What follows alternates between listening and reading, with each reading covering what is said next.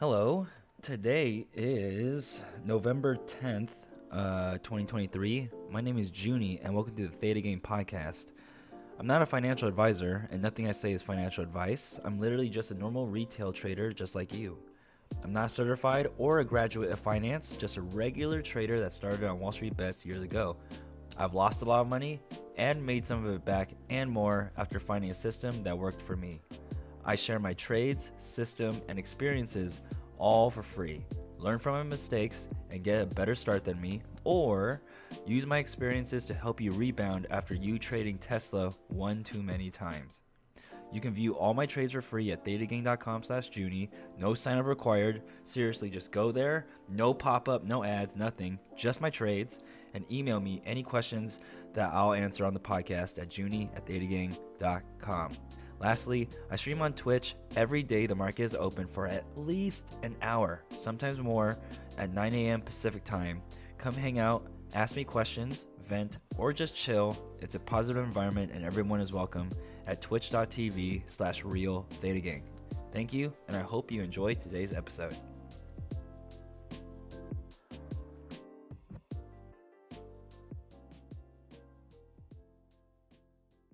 All right, real quickly, the updates about the website that I built, thetagang.com. You can now see who likes and who reacts to your sort of trades and posts. Before, it used to just say like, oh, one other person or two people thought this post was cool, but now you can see Junie liked this post, Junie thought this trade was cool, etc. All that cool stuff. Things that you think would be obvious, but of course, I'm a one-man show, and these things have to be built one by one. So now you can see people that react to your posts. The changes that are coming up are going to be based around the tracker. I want to have a visualizer or some sort of graph to help you visualize your cost basis and the work you're putting into selling covered calls and all that good stuff. I haven't been putting that much emphasis on the tracker, though I do put a lot of emphasis on it in the stream because I use it live on the stream to show people my cost basis or how I enter trades. And I do know that a large number of people do use it as a tool, but on this podcast, I don't talk about the tracker that often. The tracker on thetagang.com takes the lists of trades that you've done for a particular ticker, and it calculates the cost basis for you. So when you're choosing a covered call to write or maybe a cash secured put to write, it can be tricky on, where am I breaking even? This is different from a trade calculator, where a trade calculator just takes the maybe like calculations and probabilities for that one singular trade. But I really like to emphasize history. Where are you on your cost basis if you take your wins and losses together so you can continue to be ahead? A lot of people get covered calls and cash secure puts just a little wrong because they forget they might have lost too many times before or won too many times before for this strike to make sense. So check it out. It keeps track of your cost basis for you as long as you upload all your trades to the website. And I think it's a very good trade-off, understanding that you also get a really cool history of your wins and losses to learn from.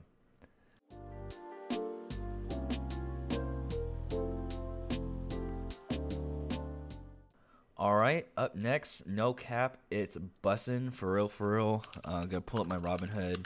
So I started a 5K account challenge, and the purpose of the account being, of course, I want to prove that someone can do a 5K challenge to 0 or a 5K challenge to 100K, whatever you want this clickbait title to be. The point of the 5K account is that I could be more relatable because my account was much smaller when I first started. I taught about smaller strategies when I first started as well. But since I started doing the bigger trades that require more money in exchange, of course, for a better probability of profit, I stopped doing credit spreads.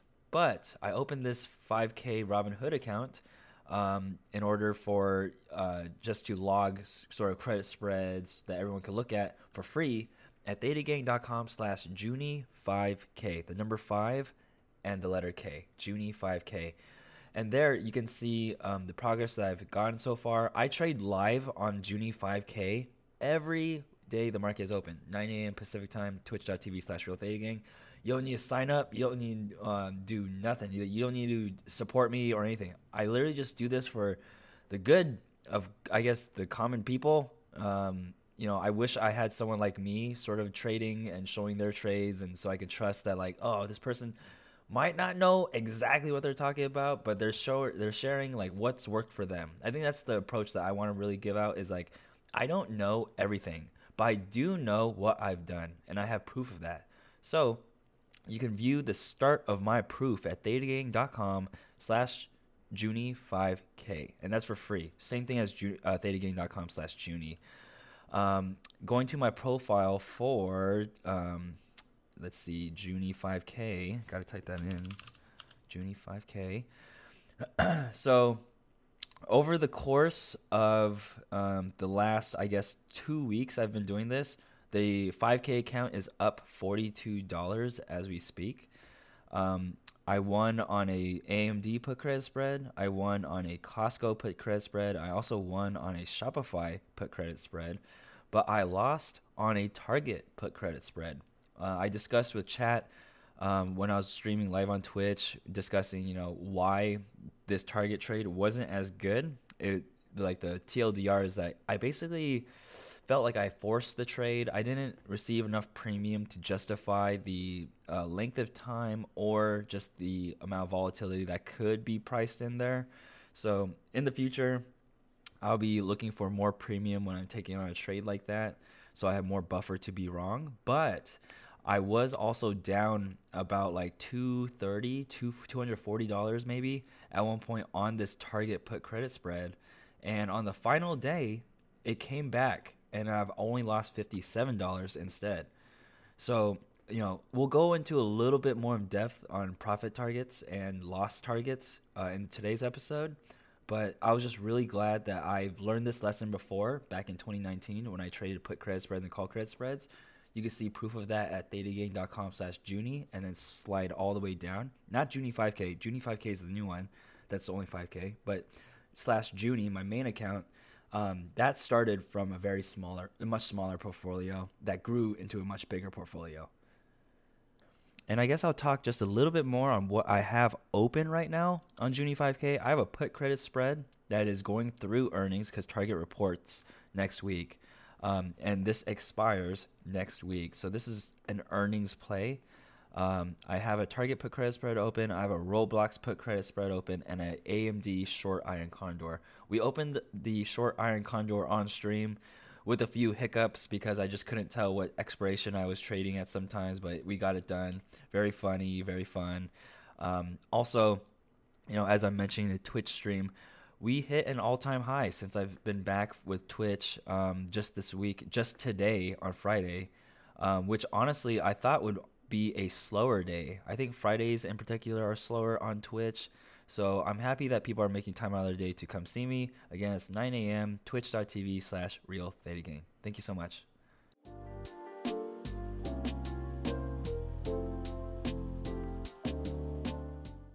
Okay, I think it's everyone's favorite part of this. I almost said stream. Everyone's favorite part of the podcast. We're going to talk about the earnings, where I've taken copious notes throughout the week based on the earnings that I care most about. If you notice that I don't mention the company that you care about, but they reported, you could email me at junie@thetagang.com, and I'll get that on the list and reported here on the podcast. I'll see how that plays out. If too many people ask, then maybe it won't happen, but really, I don't think many people will ask. So go ahead, email me at junie@thetagang.com in case you want your your company reported. We have Datadog up first, up 30%. They beat on earnings per share and revenue. They guided up for the year, aka just next quarter essentially. And they said that cost-cutting measures seem to have cooled off late October. This is good strictly because I had originally thought that maybe companies were continuing to cut costs. And typically services like Datadog are a little bit more on the more expensive side. And there's a lot of, I'd say, dead code when people are implementing Datadog sort of features. Maybe their logs are too verbose, or they have too many metrics being tracked, leading to higher prices. So companies will tend to like downsize whatever plan or package they have with services like these. But because they reported in their earnings report that they see cost cutting measures seem to have cooled off last month, I think that contributed a lot to the plus 30% pop that they saw. Uber missed on earnings per share and earnings expectations. However, the number of Uber's monthly active platform consumers, maybe better suited as monthly active users, reached 142 million in the second quarter, up 15% year over year. There were 2.4 billion trips completed on the platform during the period, up 25% year over year. Uber was up 2% from the morning, possibly also buoyed by the green market. I remember when I was reading this and I was like writing my notes down that the market was especially green that day. So, while they did miss on earnings per share and earnings expectations, their stock was up 2%. But, also monthly active users and the number of total volume of trips going up by 25%, 15%. That's great. That's great to hear for a growth-oriented stock like Uber. And personally, I'm more of a fan of Uber than Lyft, but that's just me. eBay is up next. Bad forward guidance. Right now, bad forward guidance I think is the most damning thing for the stock, aka they have less plans on making money that analysts think they should based on their past performance versus the stock price. 3% less users than the same time last year. That's never good. And gross merchandise volume only grew by 2%. So they're not seeming to grow anytime soon with less users and slowing merchandise volume growth. And they were down 7% after hours. Rivian, followed closely by Tesla, I think is one of the most dangerous stocks you can trade right now if you're a real strong believer of EV. Beat on revenue just by a little bit, but fell short on earnings per share estimates. Guided up on production of its vehicles, so that's great. The goal of making 54,000 cars instead of 52,000. Rivian is now able to sell its electric delivery vans to other companies instead of just Amazon now, which is cool. And finally, they said that year over year, they lost less money this year than the same time last year. When I was writing this, the stock was up 4.5% after hours, but now that I'm looking at it, the stock has actually dropped 10% from the earnings report. So have it what you will. The stock was up 4% off of the quick news, but I think maybe after it's digested, it went down actually 10%. Next up, I don't quite follow Bumble as often as I want to. I don't know if that's how I would phrase that, but yeah, Bumble's up next. Current CEO is being replaced with the CEO from Slack, female replacing a female, Lydianne Jones. The stock is now at an all-time low of $13.42, which is down 6% after earnings. This is new leadership. Slack is a great company. I hear it's a really cool company to work for, so I'm sure that some of that will trickle down as Lydianne Jones is now running Bumble. New leadership could be big for the stock, or honestly, it could be about the same. We'll see over the next few quarters, and good luck. Okay, we got one coming up that surprised me, Roblox. They did not beat earnings per share expectations, though they did beat revenue. They have 20% more daily active users than the same time last year. Roblox also mentioned that it slowed its spending growth across major expense categories. More users, more efficient, and it's up 15% for that day. And it's since then corrected maybe about like 8% from the top, meaning not about beating earnings per share, but it's more about the daily active user growth growing at a 20% rate that ended the stock green. So you can miss earnings per share estimates and still be green, and vice versa. Controversial stock, Disney. Earnings per share beat, but revenue fell short. Streaming costs are shrinking for Disney, which is still attracting new customers, so that's great. The company continues to expect that its combined streaming businesses will reach profitability in the fiscal fourth quarter of 2024. So that's at the end of next year, they think streaming will be profitable. Disney also said it plans to continue to aggressively manage its cost base, increasing its cost-cutting measures by an additional $2 billion to a target of $7.5 billion. Disney trading up 3% after hours. This is great news. Anytime a company right now is talking about making things more efficient, that seems to be the tagline that makes the stock be green. And that's the forward guidance that we want right now, because there's a lot of ooh, that was crazy. Had a random cough attack. So yeah, anytime a company talks about like cutting costs, it's a good thing. It's almost like, remember when earnings calls said something about like anything about AI and the stock jumped. Right now, anybody talks about cutting costs, that seems to be the next keyword. So I'm happy to see Disney doing okay. I see that there's some new movies coming out, though I haven't watched a Disney movie in a long time, at least a new one. So, Disney going strong, cutting costs, and maybe we'll see more with streaming. And next up, our beloved Twilio, the company that lets other companies and engineers use coding for phone call and SMS features. They beat on revenue and EPS. Customer growth is slowing, but they're free cash flow positive now by a substantial margin compared to last year, about more than double. This means they could put that money to growth if they wanted, or whatever they thought was best. Twilio this year in February authorized the repurchase up to $1 billion of its stock. And as of today, Twilio has completed about 62% of that at $620 million of repurchases, representing over 62% of the total program amount.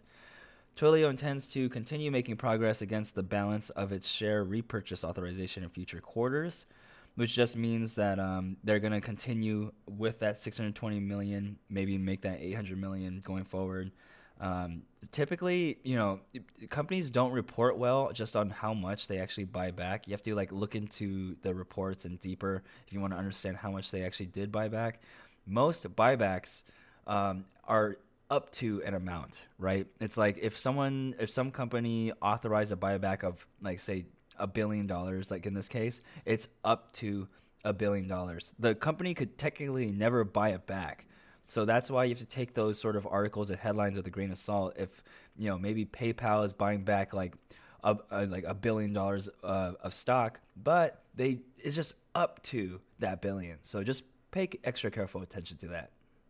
Lyft, EPS missed pretty big, coming in at minus 3 cents versus 15 cents expected. That's a huge difference. I mean, a loss versus something pretty positive. Revenue was barely beat, stock trading down 5% after hours. Uber traded up and guided bigger, and Lyft did not. It seems like Uber right now is winning the battle. Last but not least, the advertising company, The Trading Desk, they are down 30% after hours. That was crazy when I saw that number. When I saw that headline, I was like, that has to be a typo, or maybe I have to rub my eyes. Maybe it's actually like 3%. Guidance for the fourth quarter was way off. The company forecasted making $580 million when analysts were expecting $610 million. That's about $30 million that's left unchecked. They beat this quarter, or the third quarter's earnings per share and revenue expectations. But this goes to show how important guidance is right now, whether it's cutting costs or making sure that, your growth is continuing to grow. Typically, holidays are a really good time for advertisers, so I'm sure that this is why it's been impacted so much, because advertisers will pay more because there's more demand to advertise their product during Christmas time. So we'll see where the stock goes from here. If you've ever looked at The Trading Desk, or you're maybe really into advertising, I think The Trading Desk is a pretty, honestly, decent company. I've traded The Trading Desk a few times. It's been good to me, at least, but wow, if I traded earnings this time, I would have gotten got for sure. Earnings are dangerous. You cannot expect to trade earnings and make money. You play earnings to expect to have fun, and it's fun when you make money, but wow, it is hard to stay having fun when you lose. Be careful.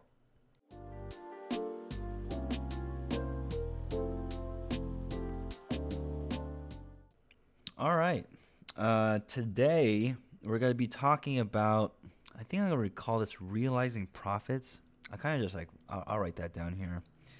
I make up the title of the podcast episodes as I record. I think this one would probably make the most sense. I get asked this question pretty much at least once a week since I've started this, whether it's on Twitch or through email. People love to ask me, when do I take profits? That's usually, followed by when do I stop my losses? I kind of touch a little bit on both, but more importantly, I'll just answer when it comes to realizing profits. It really depends on like what style of trading you're doing. For example, if you're on the sell side, whether if you're selling options, writing options, both the same thing, you typically want to take profits at 50%. Say you receive maybe $100 in credit for whatever type of trade you are doing on the sell side, you want to buy it back for 50 bucks. This is, I think, common like industry practice. That's what I've been seeing since I've started. I still see that same advice still being passed around, and that's the one that I really go by as well, and I could prove that it works.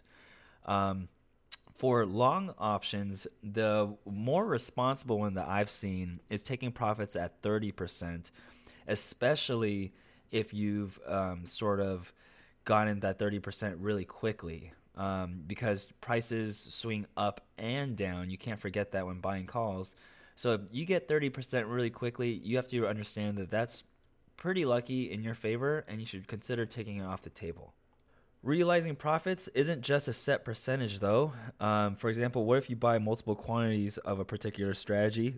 What if you buy 10 naked calls, right? And you're betting that the stock will go up a lot.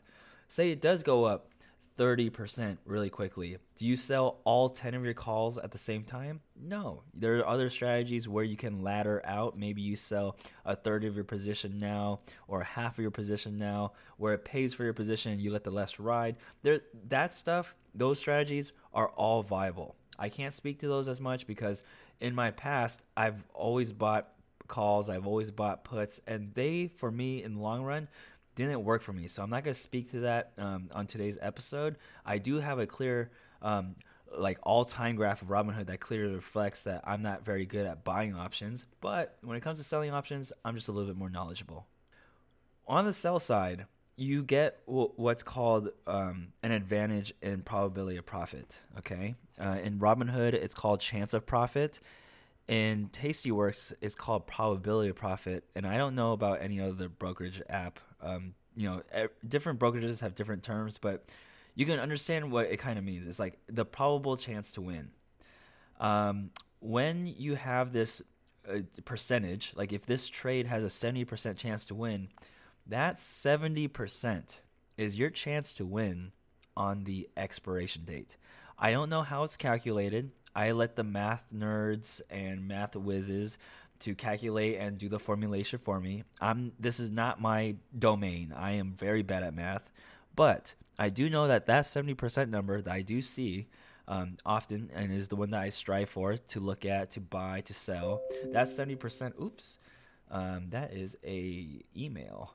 I will reply to you in just a bit. That's an email to Theta Gang. That's nice. Okay.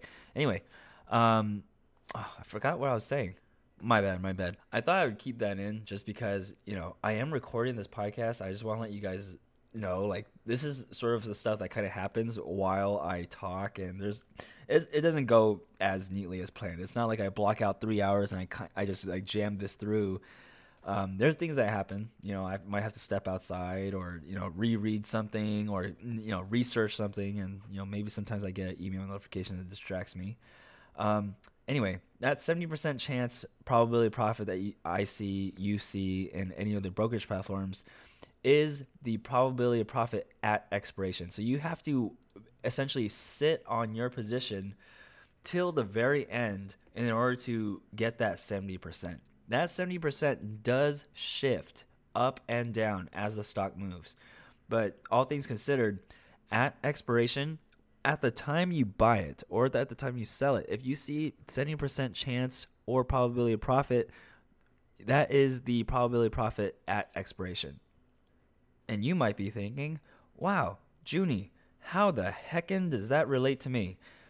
I see a lot of people start to sell options, write options, and do all these fun things. But they don't have the discipline or the experience to wither through a red trade.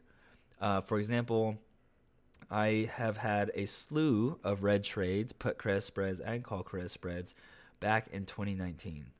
In 2019, I have a history of it, thetagang.com/Junie. You can look at it, scroll all the way down, look at the put credit spread and the call credit spreads. I have some pretty big losses and pretty big wins. Well, actually, I would say the wins are pretty small, but the losses can be pretty large. It's just that you win more often that offset the bigger losses. So the math does check out. I do make good choices when it comes to credit spreads, and I find that holding on to them to expiration has worked the best for me. Now, what does this mean for realizing profits? It means that if you wait to expiration, you have more of a chance to be correct. You have more of a chance to see that 70% come through. If you saw red right when you open the trade, and for example, my best trades start off red. Okay, like in the history of my most memorable, my most fun, my most exhilarating trades, they've all started really red, but end up very green near the end. That's for like my covered calls, my cash secured puts. And I just saw that today with Target, my put credit spread that I closed for a loss, but still, it was a $240 loss versus what I closed it at like a $67 loss or something much more manageable for the long-term health of the 5K portfolio. But I would not have gotten that if I saw the $200 loss or $240 loss on my put credit spread, close it early for that amount when I could have waited, which I did, to this Friday, which is the day I'm recording, and got a much smaller loss.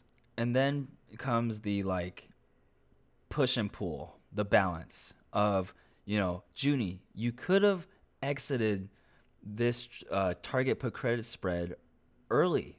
Why didn't you just stop your losses at around $60 or $70 to begin with? Why would you ever let it get down to $200?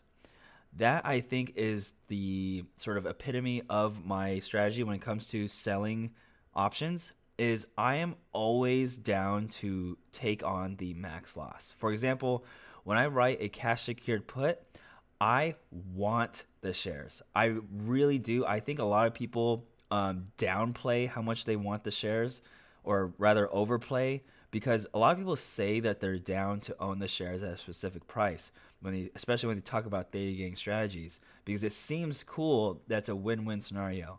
But it's not a win-win if you really don't believe that it's a win. When I'm talking about a put credit spread or a call credit spread, the amount of money that I initially receive is the justification for the max loss. I say, you know what? I am down to receive this X amount of money for taking on this bet with the risk of losing this all. And there, I don't have any sort of human emotion that I could put in saying like, you know what? I'll keep my eyes on this maybe, and then I'll close my losses if it gets too scary or anything. I say, hey, I'm going to receive this much premium, and then for exchange that I might possibly lose this much more premium. But I have a 70% chance to win if I hold it the entire time. That is my core thesis for put credit spreads and call credit spreads. It doesn't really go much beyond that. I don't like having to look at my trade every single second of the day, seeing if the candles are going to line up and the stars are going to align, and then suddenly Mars is in Gatorade, all that sort of stuff. I don't like doing that oogla boogla stuff, because that's what originally got me like under the in red essentially on my Robinhood, which led me to get fed up with that, start thetagang.com, record my trades, and show everyone that like, okay, you know what, I'm gonna actually just try to trade responsibly and show everyone that maybe doesn't even work. And it ended up working, and now I get to have all these cool experiences, and I'm able to talk about these sort of strategies with a lot of confidence, because I'm not necessarily telling you that you need to buy this specific company or that you need to do this specific style. I'm just letting you guys and girls know that these strategies have worked really, really well for me. And I hope they work well for you, but you have to do it in a way that makes sense over the long run. A common pitfall that we could get into is, taking a little bit too little premium for the probability of profit. Some of you might be asking like, Junie, why don't you just take a 90% probability of profit trade in exchange for less credit? Well, the max loss and those are still about the same. If you choose like a $4 width spread, that's going to be like a $400 max loss. You pick a 90% chance of it happening, you're going to receive like $2 or $3 with a max loss of $397.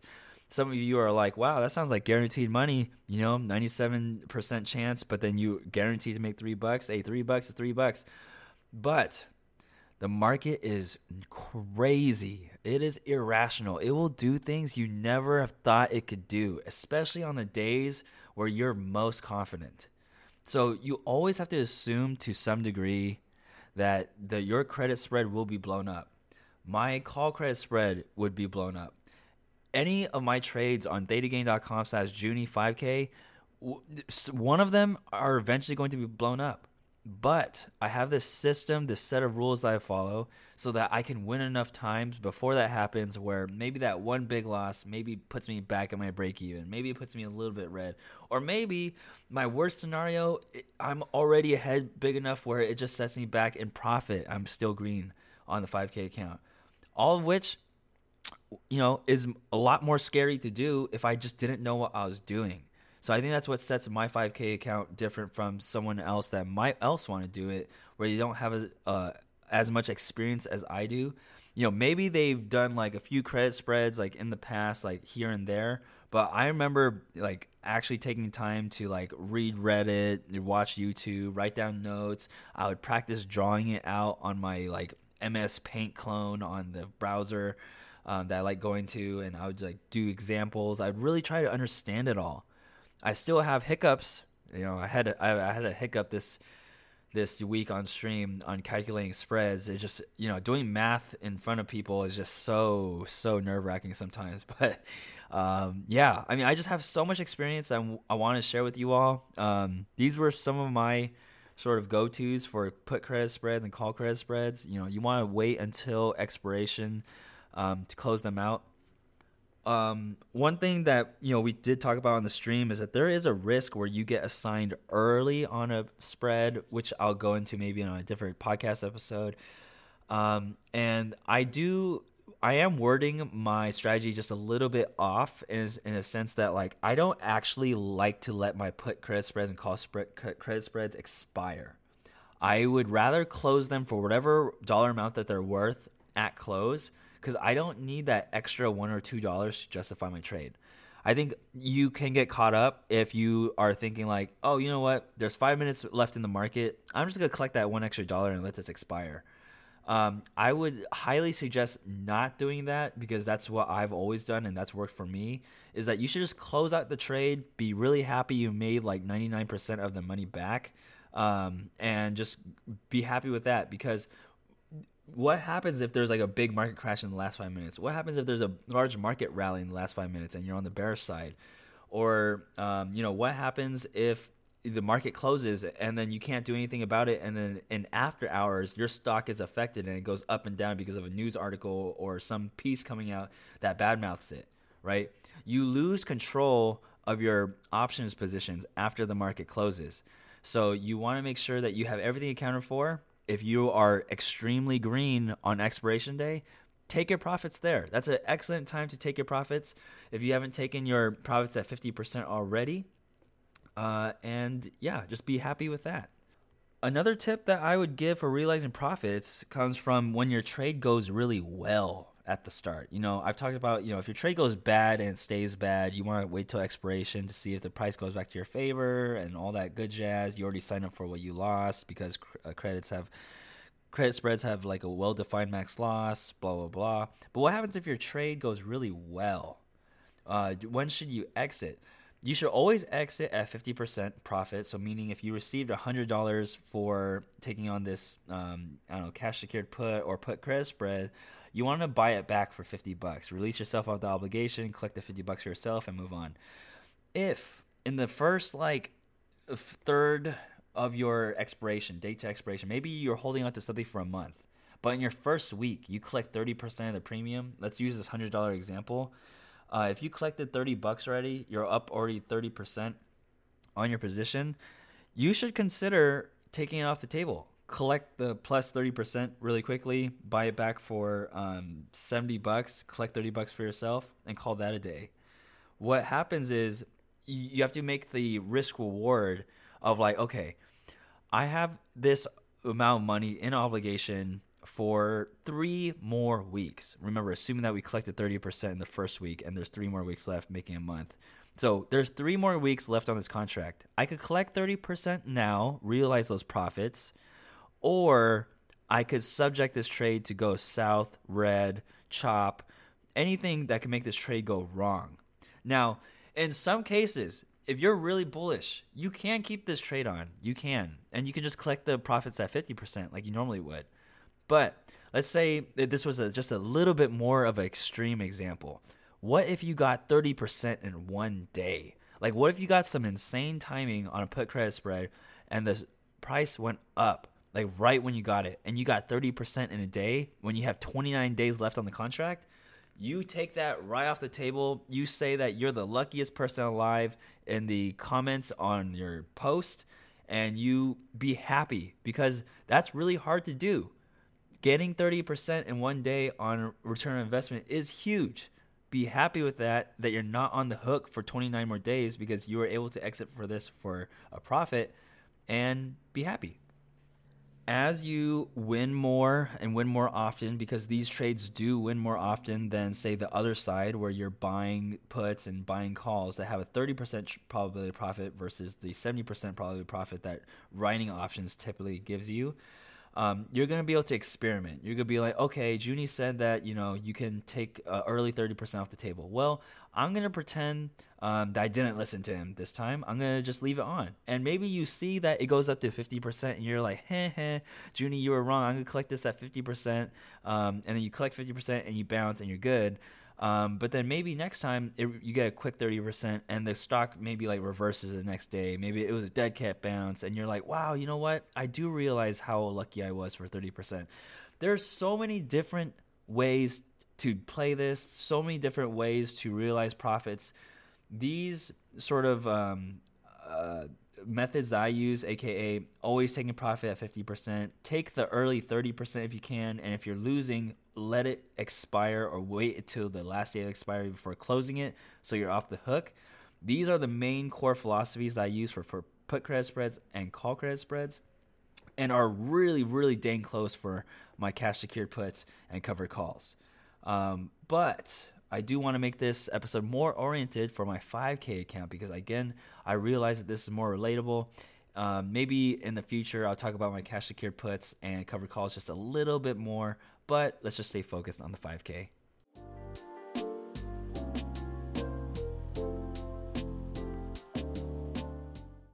Next up, real quickly, I just thought this was one of the more interesting posts on Wall Street Bets as of late. There was a Rivian YOLO of 13,000 shares at $17.75 that costed $230,000.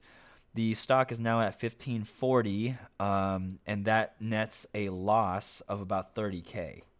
Now, can you imagine if you spent that $30K and put it in a 5% savings account? That would be pretty cool. What is that? 5% of $30K is $1,500. So that's pretty cool, I guess. I mean, for an entire year, maybe that's a little small. But what you can do instead, if you wanted to like light $30,000 on fire, but actually have like a good chance at like something happening good with your $30,000, what happens if you wrote 3 at the money cash secured puts for AMD? Boom, right there. You could get $1,200 for holding on to an obligation for AMD for $1,200, and the probability of profit on this trade is 68%. Wow, that's like way more than I guess. Well, in this case, they're not buying calls, but I think there are a lot of really cool ways to sort of exercise your knowledge of options if you do it in a responsible manner. This person bought stock, which I'm kind of happy about, so they didn't lose too much. I say didn't lose too much because, like, I guess 30K is not too much in terms of, I'm just thinking of all the horror stories that have ever happened, and 30K is not that big. But it's still a substantial amount where you could have just generated like $1,200 from selling AMD cash secured puts for like every month for the rest of your life, and maybe AMD craps the bed and goes bankrupt, and maybe that doesn't turn out working well one day.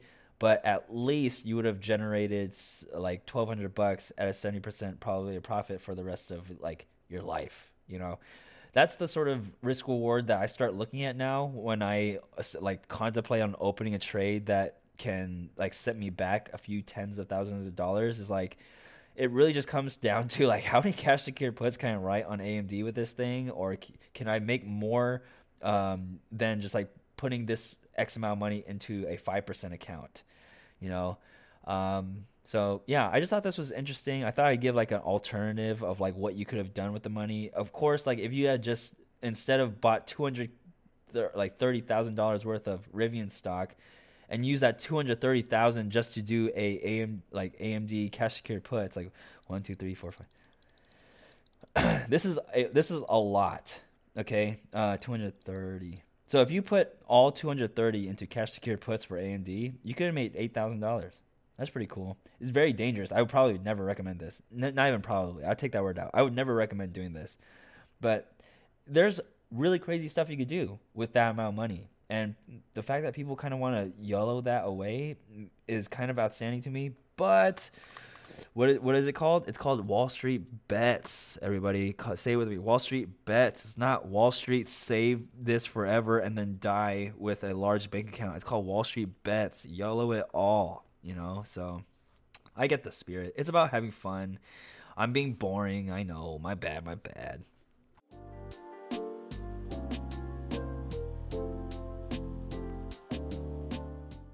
And that was today's episode. Pretty good episode. I feel good. My cough is still kind of there, so I have to take like some pauses in between takes, but we're good. This podcast, the website, and stream are all made possible because of my patrons at patreon.com/ThetaGang.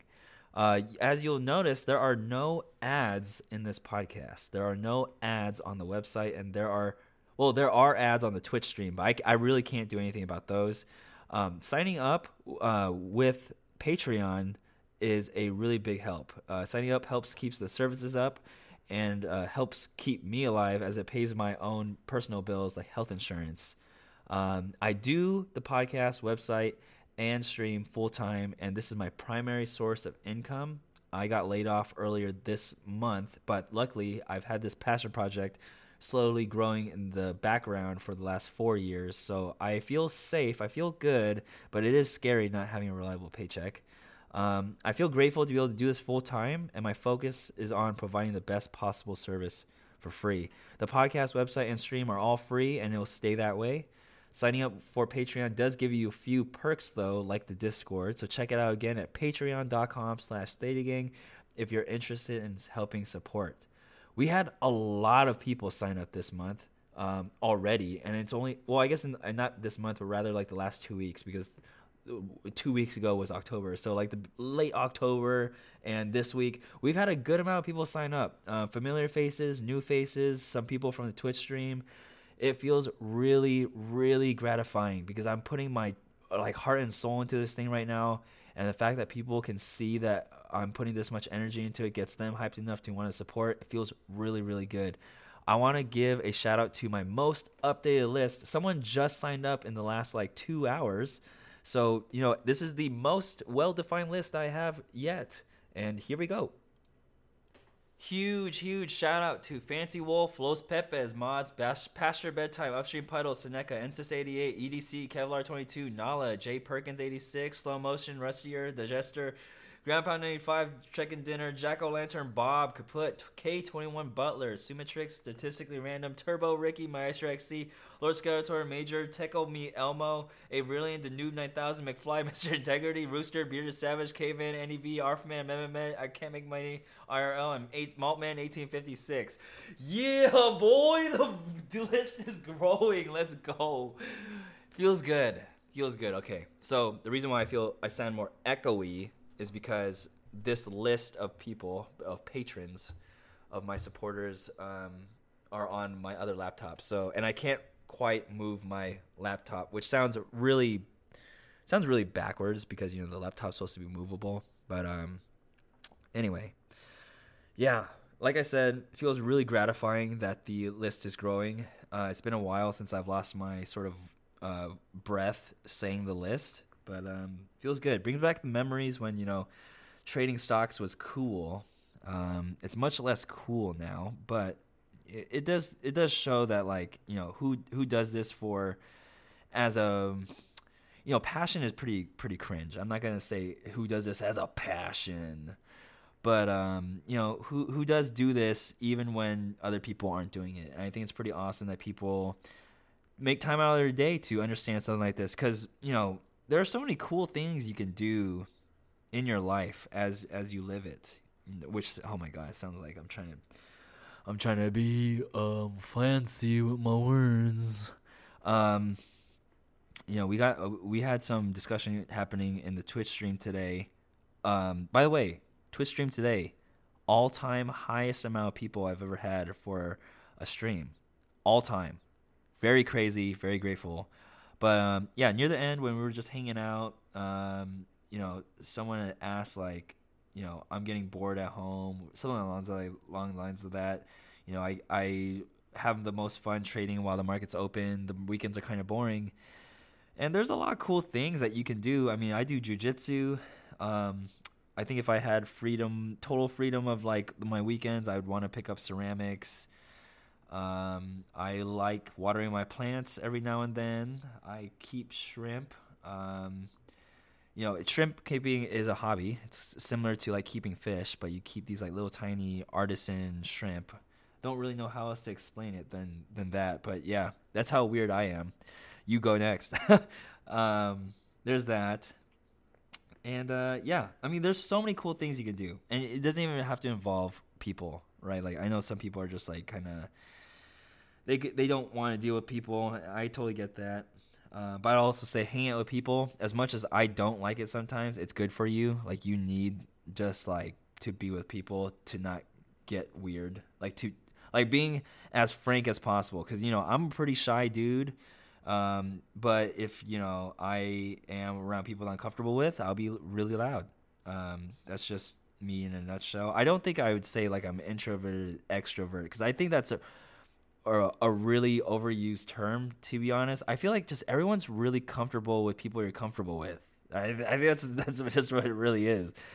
So I do hope that you can, find it in yourself to be strong enough to go hang out with people that maybe you haven't hung out in a while, or you do hang out with new people when you join a new hobby, because it does open yourself up to find those people that you are comfortable with. I understand as you get older as well that, it's harder to find friends. It's harder to retain, sort of your buddy relationships, just because you might have kids, you might have a wife, you might have all these other things that might be keeping you sort of distracted from making sure that you have a fulfilled life of your own.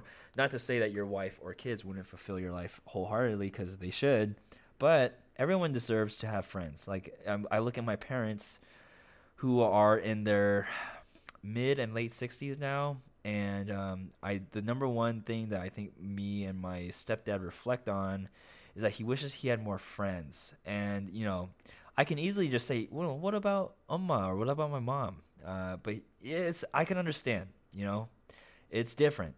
I think you need friends in every stage of your life, and I'm grateful that I have friends right now that I can call my friends, and that's really it.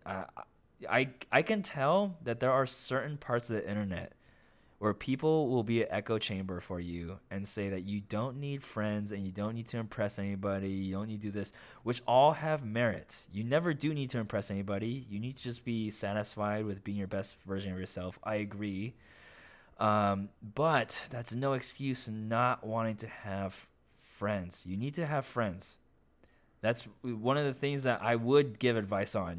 This isn't financial advice, but this is life advice. This is for sure something you need to know, okay? Because, with the whole Sigma trend, be an alpha male, do everything on your own. Just don't let anyone get too close. Don't get a girlfriend because they'll distract you. And what happened to like getting a girlfriend and learning the hard way, or getting a girlfriend and them actually becoming your fiance one day or something? It's I think it's easier to actually be alone. it's not as difficult as it is to retain and make friends, because you have to put energy on your side for that to be a fair transaction. You have to be someone enjoyable to hang out with. All can be sort of learned. Maybe your first attempt at making friends isn't so good, but you learn, or you ask someone you trust, right? Hopefully you have at least one of those, why maybe that relationship didn't work, or and that stuff. Hopefully that person doesn't just tell you it is what it is. And if they do, maybe that's a good time where you see a therapist or something. But yeah, I realize like a lot of people don't actually get to hear this sort of talk, especially like guy to guy. Like, as a dude, you tell another dude you I don't know, you got laid off, or maybe your like girlfriend broke up with you, and they're like, "Oh yeah, whatever, you'll be fine." And you're like, "Haha, yeah," and that's really it. But friends are your real friends will get a little bit deeper than that, and everyone deserves to have that sort of like low key therapeutic session of being able to just talk about comfortably with whatever hardship you're going through. Because talking about your problems is the first step in solving your problems. If you face any sort of like sad event or happy event that you would want to share, if you want to just talk, you want to chill, you want to vent, you want to talk over a really scary trade that just happened, or you're in a scary trade right now, or you see a really scary negative balance and you want to talk it out, my Twitch stream is on, again, every Monday through Friday. The stock market is open at 9 a.m. Pacific time at twitch.tv/RealThetaGang. I think that's it for today. That was my little spiel on sort of like mental health, the importance of friends and whatnot, because there's a lot of negative news out there with the economy and with a lot of this alpha, sigma male type of BS. You can be alpha as heck and have lots of friends. I'm just going to say that right now. Just because someone has lots of friends and is, really easy to get along with doesn't make them any less alpha. I think that's very, very backwards. So, yeah, enjoy the rest of your weekend, y'all. And I'll see everybody Monday morning for the Twitch stream. 9 a.m. Pacific time, twitch.tv/RealThetaGang. Thank you.